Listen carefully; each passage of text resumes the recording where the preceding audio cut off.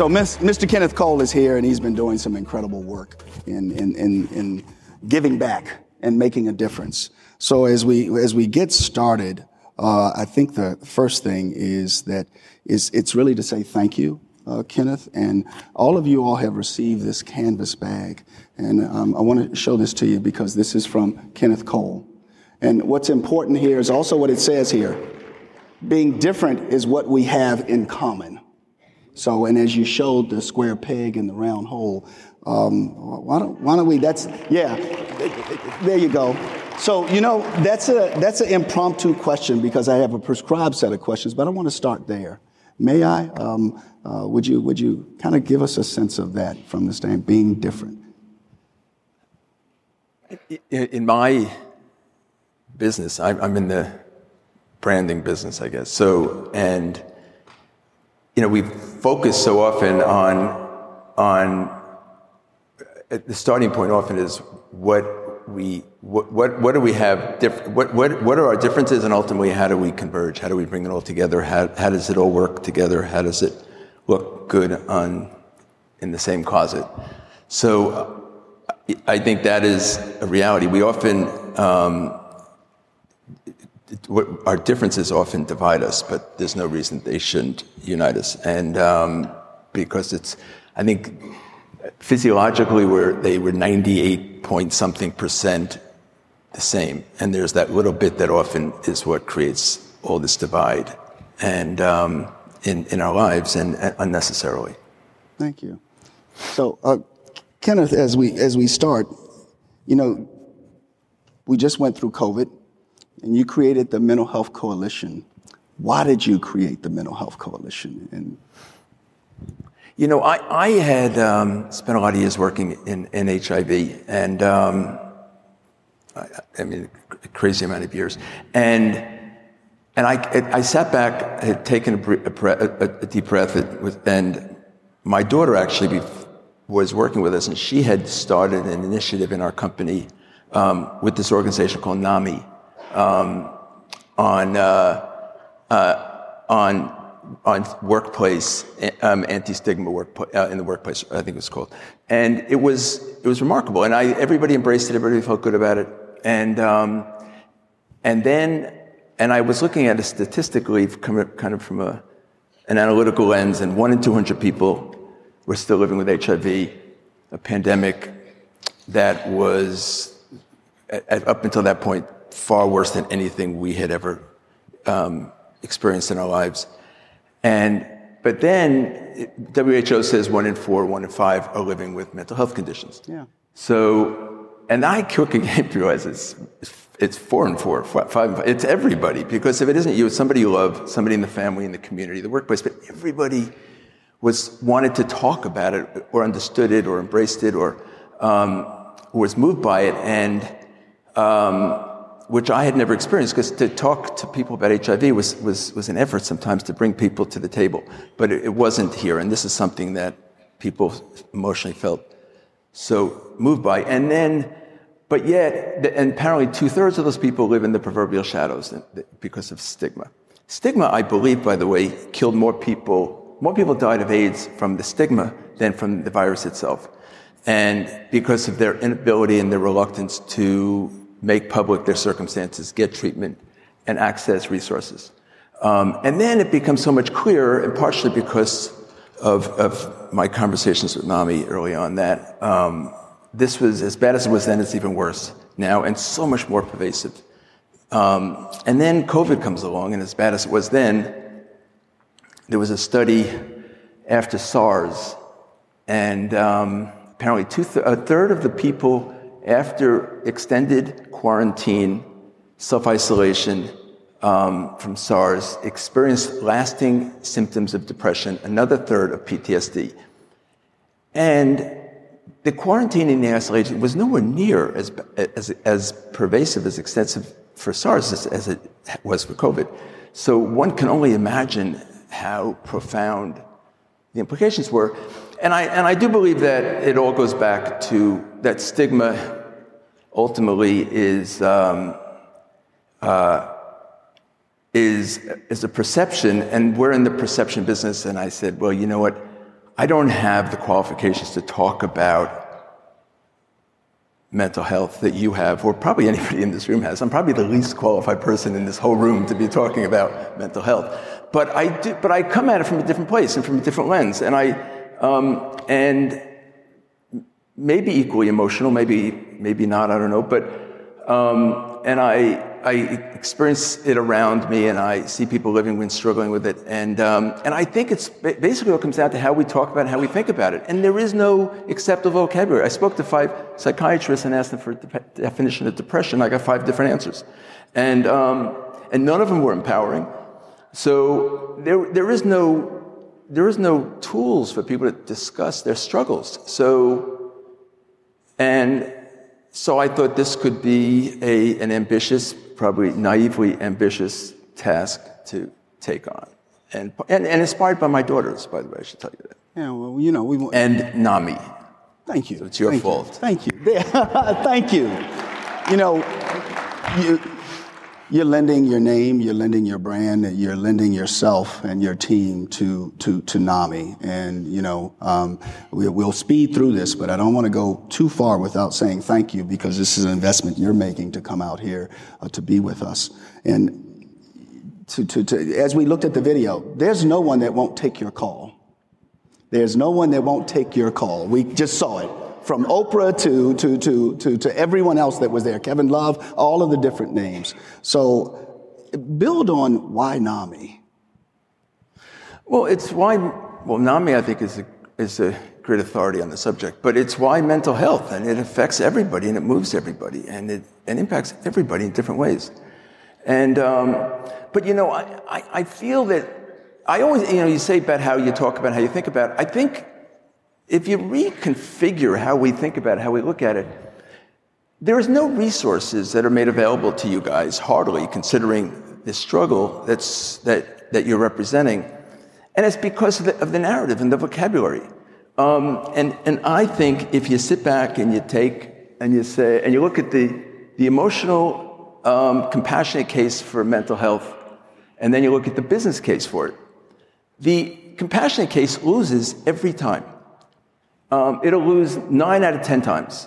There is an empathy quotient, and we're all exhausted, and we're busy feeling bad for all these aspects of our lives, all these people around us. We hear about mental health connected to all these adverse circumstances, and we see homeless in the streets, and we see people dying from gun violence, and there's all these other circumstances, and it's very hard to emotionally bring yourself to action, I think, when you talk about compassion. When you make the business case for it, it's so compelling. It wins every time.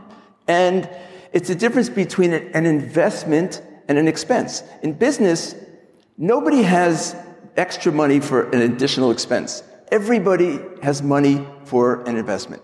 Every CEO's job is to invest with an appropriate return on that investment.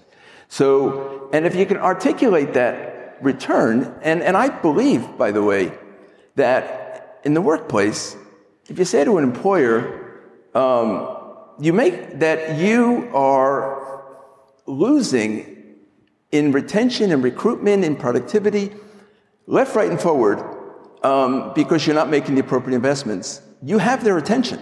And because their job is to realize a return on their limited assets. So, and if you can show them how you can create that return, it becomes a little less emotional, but so much more valuable. And it's not just in the workplace; it's also in the State House and in Washington. And you make the investment. It's staggering, and the statistics maybe we can get into them later if you want to. But and they're overwhelming, and they're incredibly compelling. So. But it's how you look at it all the way down. And I think part of it is changing the narrative and changing how we talk about it, how we relate to people. And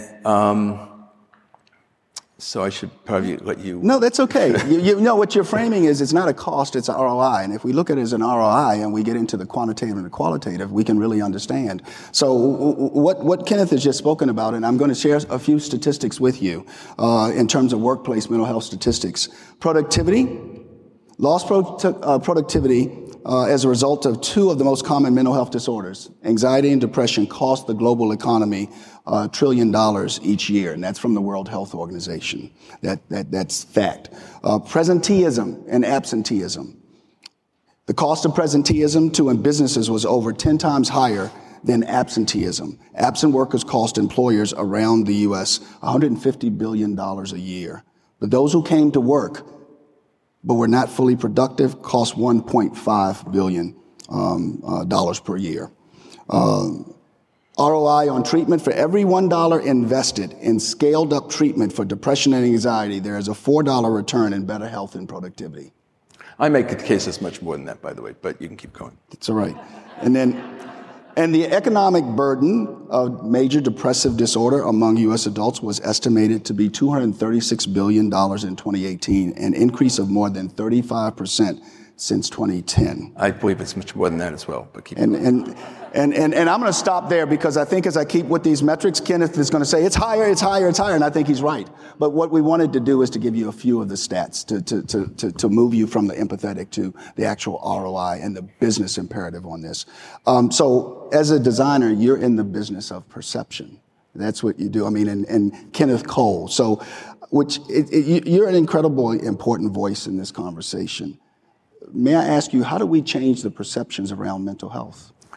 Well, it's partially by changing the vocabulary and changing the narrative, and it ultimately changes culture. And it's ambitious and it's hard to do, but you start the conversation, and ultimately it takes hold. And I do believe it. By the way, I was looking up recently, and I found it fascinating. 6.8 million people died from COVID over, I think, a 2 or 3 year period of time. And 40 million people died from AIDS over about a 30-year period of time. In the peak year, I think it was 2.7 million people died. And there's a huge amount of people still living with it, but relatively healthy lives today to a large degree. The case, they say 8 million people die every year from mental health-related disorders. And that's a staggering number.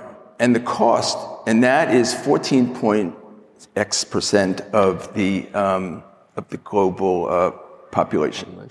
Yeah.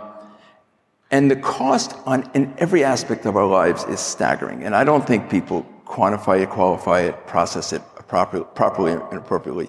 And it's not just the quality of lives, it's not the quantity, it's also the quantity of our years, it's the quality of our years. And I think it changes in so many ways. But one of the things is so hard to process, I come at everything from a business point of view. Yeah. And I think that's one of my value adds. Again, I'm not a public health, mental health psychiatrist, whatever, that the skills that so many people bring to this that are so valuable. But I'm good at aggregating people who have those skills, so that's been a helpful tool. But when you look at, and you say, ultimately, what does success look like? What do we have to accomplish? And what are the steps to success? And how do we know if we're making progress along the way? So I typically come at almost everything from that lens. And to begin with, it's not just there's no vocabulary to speak about mental health. There's no functional vocabulary. And we're working with Mark Breckett up at Yale, who has this visual vocabulary, which I'm a big believer in because, and it's non-stigmatized, and it's global, it's universal, and it's accessible. And there's other tools in that regard. But there's no way to diagnose mental health emphatically, no reliable, specific diagnostic mechanisms. There's not there are no thermometers, there's no CAT scans or X-rays or blood tests where you know definitively how one's doing, and then you can assess how they're doing today versus yesterday, and are we making progress? And absent of resources applied there, I don't know how we ultimately accomplish we need to, and it has to come out. We have to figure out how to come at it from both directions, and we need biomarkers. And we know mental health is a real disease and it's a real struggle, and we all know it. So why there aren't appropriate resources, allocation of resources, and until there are, I don't know that we'll ever make the real progress that we're going to need to make. Yeah, thank you for that. Looking at the other elements of this from the standpoint of where we are in 2023, how can we reach vulnerable communities and especially young people during this time, Kenneth? And what role should and could technology be playing to help people? And what has the Mental Health Coalition been doing in the tech space?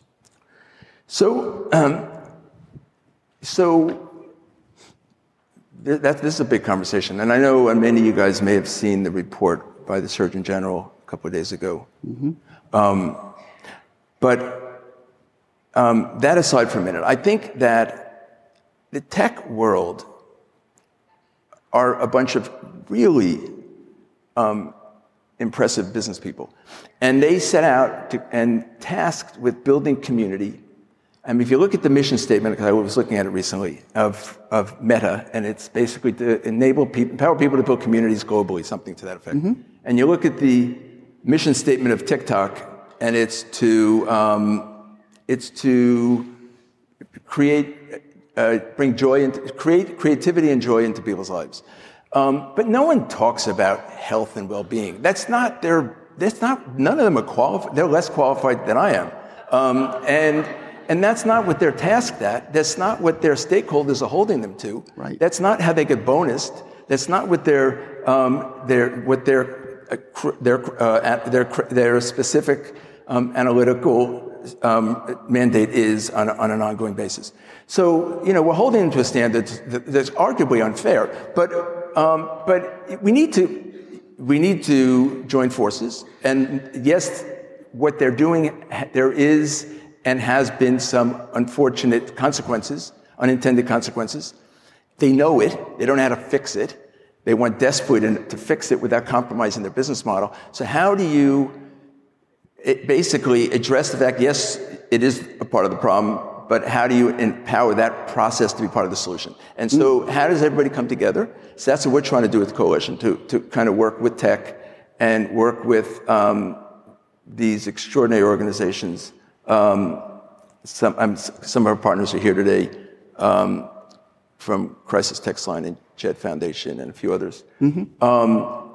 So how do we create synergy and scale amongst our organizations so everybody can have more leverage, accomplish more with what they have, and at the same time empower those platforms that so effectively connect the world seamlessly and have unfortunately caused a lot of the fallout has been what we're all watching and experiencing every day.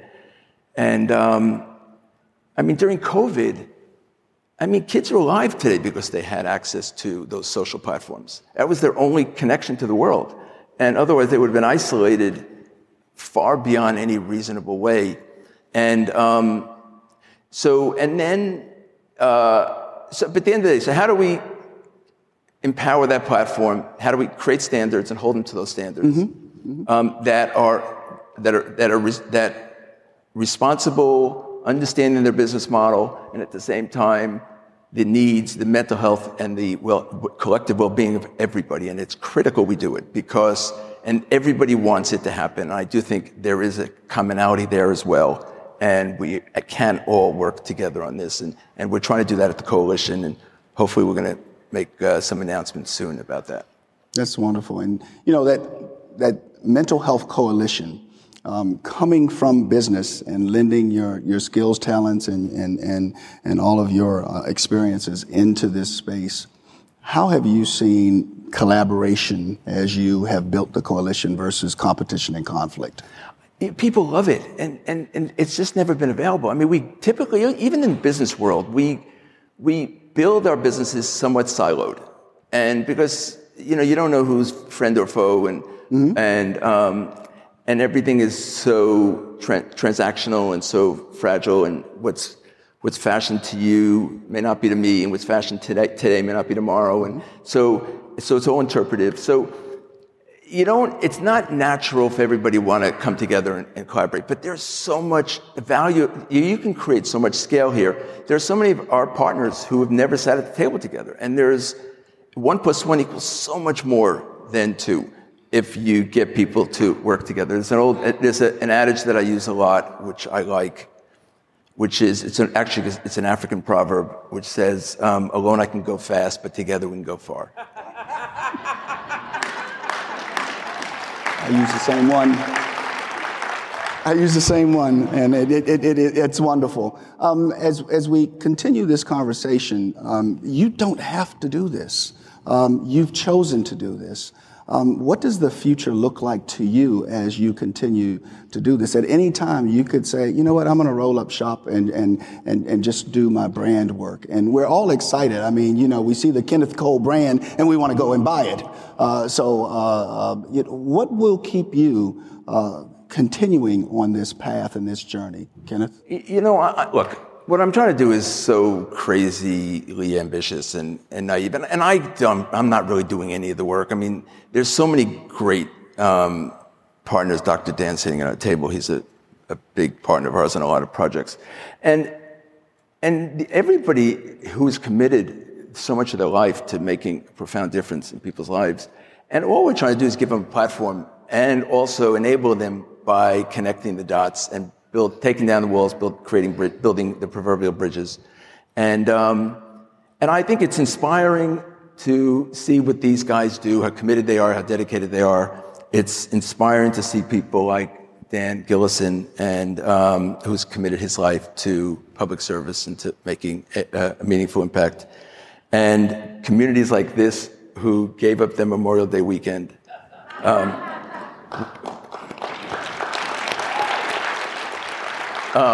To be together, to kind of lock arms and discuss opportunities and circumstances, and future generations. My daughters are so committed to this; it's so impressive, and I do think we're going to see this. We're going to see change happen, but it has to be orderly, thoughtful, and it has to be quantifiable, articulated. Markers along the road, so we know that we're making the right progress, we're heading in the right direction. And there is such a great receptiveness in our group, and everybody enthusiastically, anxiously gets together. We're working with tech, and they're loving the collaboration, the understanding that they're not the enemy, and that they want what we want. They just don't want to give up their business. They can't afford to give up the business to do it, because then it all breaks down. And so I think we're making an impact. I think we can make an even bigger one. And I'm so appreciative of, Dan, what you do and what NAMI does, and for having this platform to impose my thoughts upon these people on Memorial Day weekend when they could be somewhere else. Well, we appreciate what you're doing. You've invited us to a few of your events, and we've noticed that you have just an incredible cross-section of society at your events, quite a few young people. And as we look to engage young people, do you have any thoughts for us on how we do that? You have to, they say you meet people where they are. So what language are they speaking? How are they speaking it? To whom are they speaking it? And just understanding, and I was moved by the presentation earlier in the program, and by the Native Americans. And, we're not moving it, it's moving us, or we're part of it, and we're one. And at the end of the day, either we all win or no one wins. It's not a zero-sum game. So how do we, listen? And how do we give them voice and give them a platform? And they're wiser and more insightful than we can imagine. And but we know that. But it's harder sometimes to institutionalize those sorts of things. And but I do think that there is. I think we have to change culture. It changed our receptiveness, our willingness, and to engage with and to be part of the solution. So, and it requires thinking differently. It does. It's not like it was before. How have you seen the conversation evolve, Kenneth, in terms of we have through COVID and through the 8 million lives lost, we've seen a great sense of, we know that for our helpline, we saw an increase of over 300% in help-seeking calls coming into us. We know there was fear, uncertainty, and doubt that actually was all about that period of time. Now we see a tsunami of trauma coming with a number of our young people. We're also seeing a new conversation about mental health and wanting to understand it. What can we do in this coalition and in collaborating to actually accelerate this and amplify what's needed? Because as you heard the Lieutenant Governor say, if there was a system, we would fund it, if you would. So what's your vision and what's your hope? I think we have to articulate very clear markers and what we need to accomplish. The medical community has to focus on biomarkers. We need very clear indicators of how people are doing that are not stigmatized. When you have a physical illness, you know it, you talk about it, you address it, and mental illness isn't any different. But we don't have the tools to talk about it. And then, how do you describe how you're feeling? That shouldn't be that hard, but it is hard. And I think I was just talking last night, just the basic vocabulary. How are you doing better? Better is not an absolute word. It's an expression of a moment in time. Mm-hmm. So that vocabulary doesn't exist. So how do we create a narrative? How do we give people, how do we have the tools? How do we learn to embrace, to accept people for how they are and to, the stigma is really debilitating. And I very much appreciate that you guys are doing what you're doing. And also, by the way, for context for everybody, so NAMI said, well, would you mind working on a project, an anti-stigma project? We think if you could do what you did with HIV in the past, this is so much bigger and so much more pervasive and so badly needed. And I had said to the NAMI team, I said, but this is so much bigger than NAMI. This is not something, even if we were to take this on, this has to be kind of it's a big rebrand. It's the whole, everybody's got to lock arms.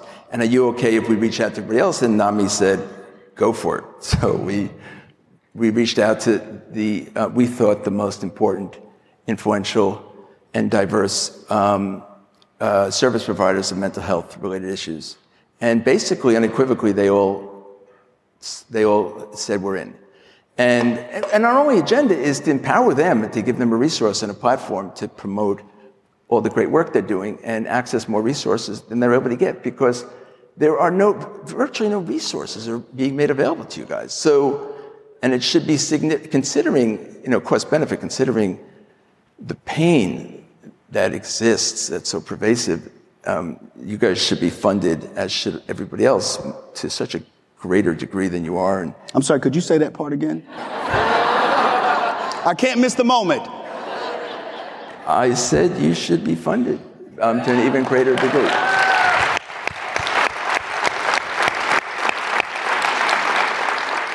And you need the narrative. You need to talk about it. You need to present it properly. We all do. It's not just NAMI. It's an investment. It's not an expense. I don't want you to give me money. I want you to invest in your future, in your children's future, in the next generation, and make everything more, pave the road that we're all about to embark upon. And it's critical we do it. So, and you're doing it not for me, you're doing it for yourself, and you're doing it for your kids and for the next generation. So as we look for the investment piece and we talk about ROI, how important is it for us as a not-for-profit to be able to report out numbers to potential investors? Look, I think that this is all business. Whether you want to accept that or not, it's business. So so your expenses, you have income and you have expenses. So, and how do they connect to each other? How does the income generate incremental expenses? And you need to figure out how to show it. So, and to the degree you can show it, you're going to have all the money you can handle, because, and to the degree you can show tangible, reliable, predictable impact. You know, we did, I was going to tell you this, we did a study slash campaign with Meta about 6 months ago it was a campaign, it was a study, but we set it up, structured as a campaign to talk to people about awareness of mental illness, mental health related issues.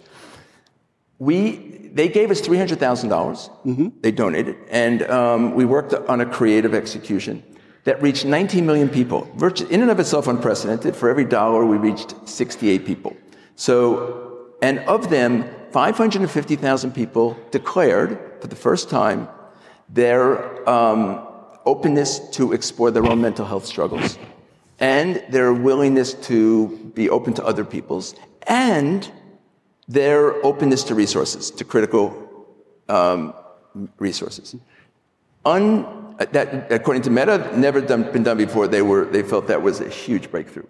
We did it again with a BIPOC group a few months later, similar results. So now you have predictable, quantifiable, reliable, transparent outcomes.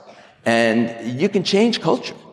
And you can change people's predisposition, and you can change their openness to circumstances. It takes working together, it takes collaboration, but it also takes clear, communicatable goals, objectives. And I do think, by the way, tech world, you know, Meta says we want to connect communities, make communities accessible to everybody everywhere. I also say how they've turned everybody into their own brand. Everybody today wakes up and curates their brand on their Facebook, Instagram, Twitter feeds. And they don't just curate the content, they curate the audience. So, and who has access to their brand. So every one of you are competitors, whether you know it or not. So, so what they've done is extraordinary. And where was I going with that point? But it's clear, quantifiable, transparent goals, objectives, and I'm sorry. Where I was going with that is that and then TikTok says we want to encourage people. We're going to give people the ability to be as creative as they can be and have it bring as much joy into their lives. Just add the word health in front of all of that, and everything changes. And you don't have to change your business model. You still have to engage people everywhere, and you still have to keep people as attentive as they are. But just be aware, part of your business model is to do this in a healthy way. And I think it changes things. It does. And you just shared something that tangible, reliable, and then you use that word impact. So in terms of impact, and Kenneth and I share something in regards to quotes. You heard me use one yesterday. Knowledge allows us to do by choice what others do by constraint of fear.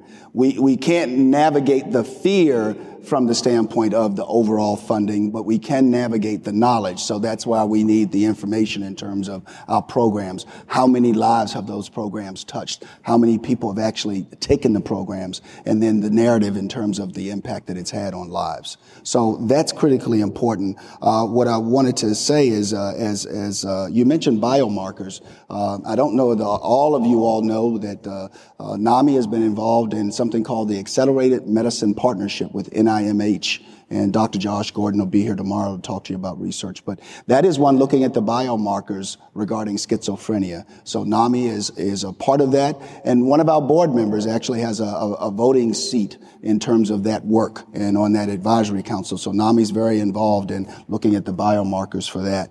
A stigma-free workplace, that's another area that we're focused on. So we were actually, Kenneth Co-Productions, a shameless self-promotion. 2015, we were one of NAMI's first partners in the Stigma-Free Workplace program.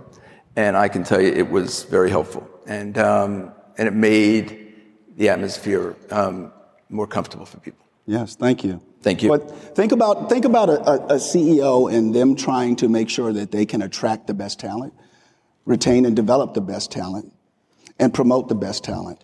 And if they were able to put something on the front of their buildings. You all know about the LEED certification and that kind of thing. But if all of a sudden, if that CEO, if she can say that I have a stigma-free workplace and this is what it looks like, it's very engaging. And as long as we can quantify what that and qualify what that looks like in terms of what do you mean by stigma-free workplace? What are all the different types of instruments and tools that you make available for me to be a stigma-free workplace?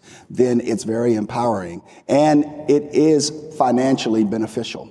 So that's what Kenneth is talking about, and he started that work. And by the way, before I forget, thank you for the tie.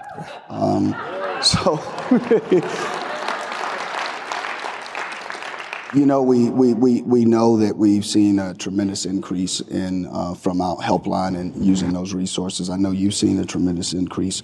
We have a podcast called Hope Starts With Us, and in that podcast, we always end with our guests with asking them the question, what gives them hope? Kenneth, what gives you hope for the future in this work that we're doing? It's leaders like yourself. It's the great work that NAMI's doing, and that Crisis Text Line and JED and all these organizations that have such dedicated, committed resources that are focused on impact and improving their specific communities.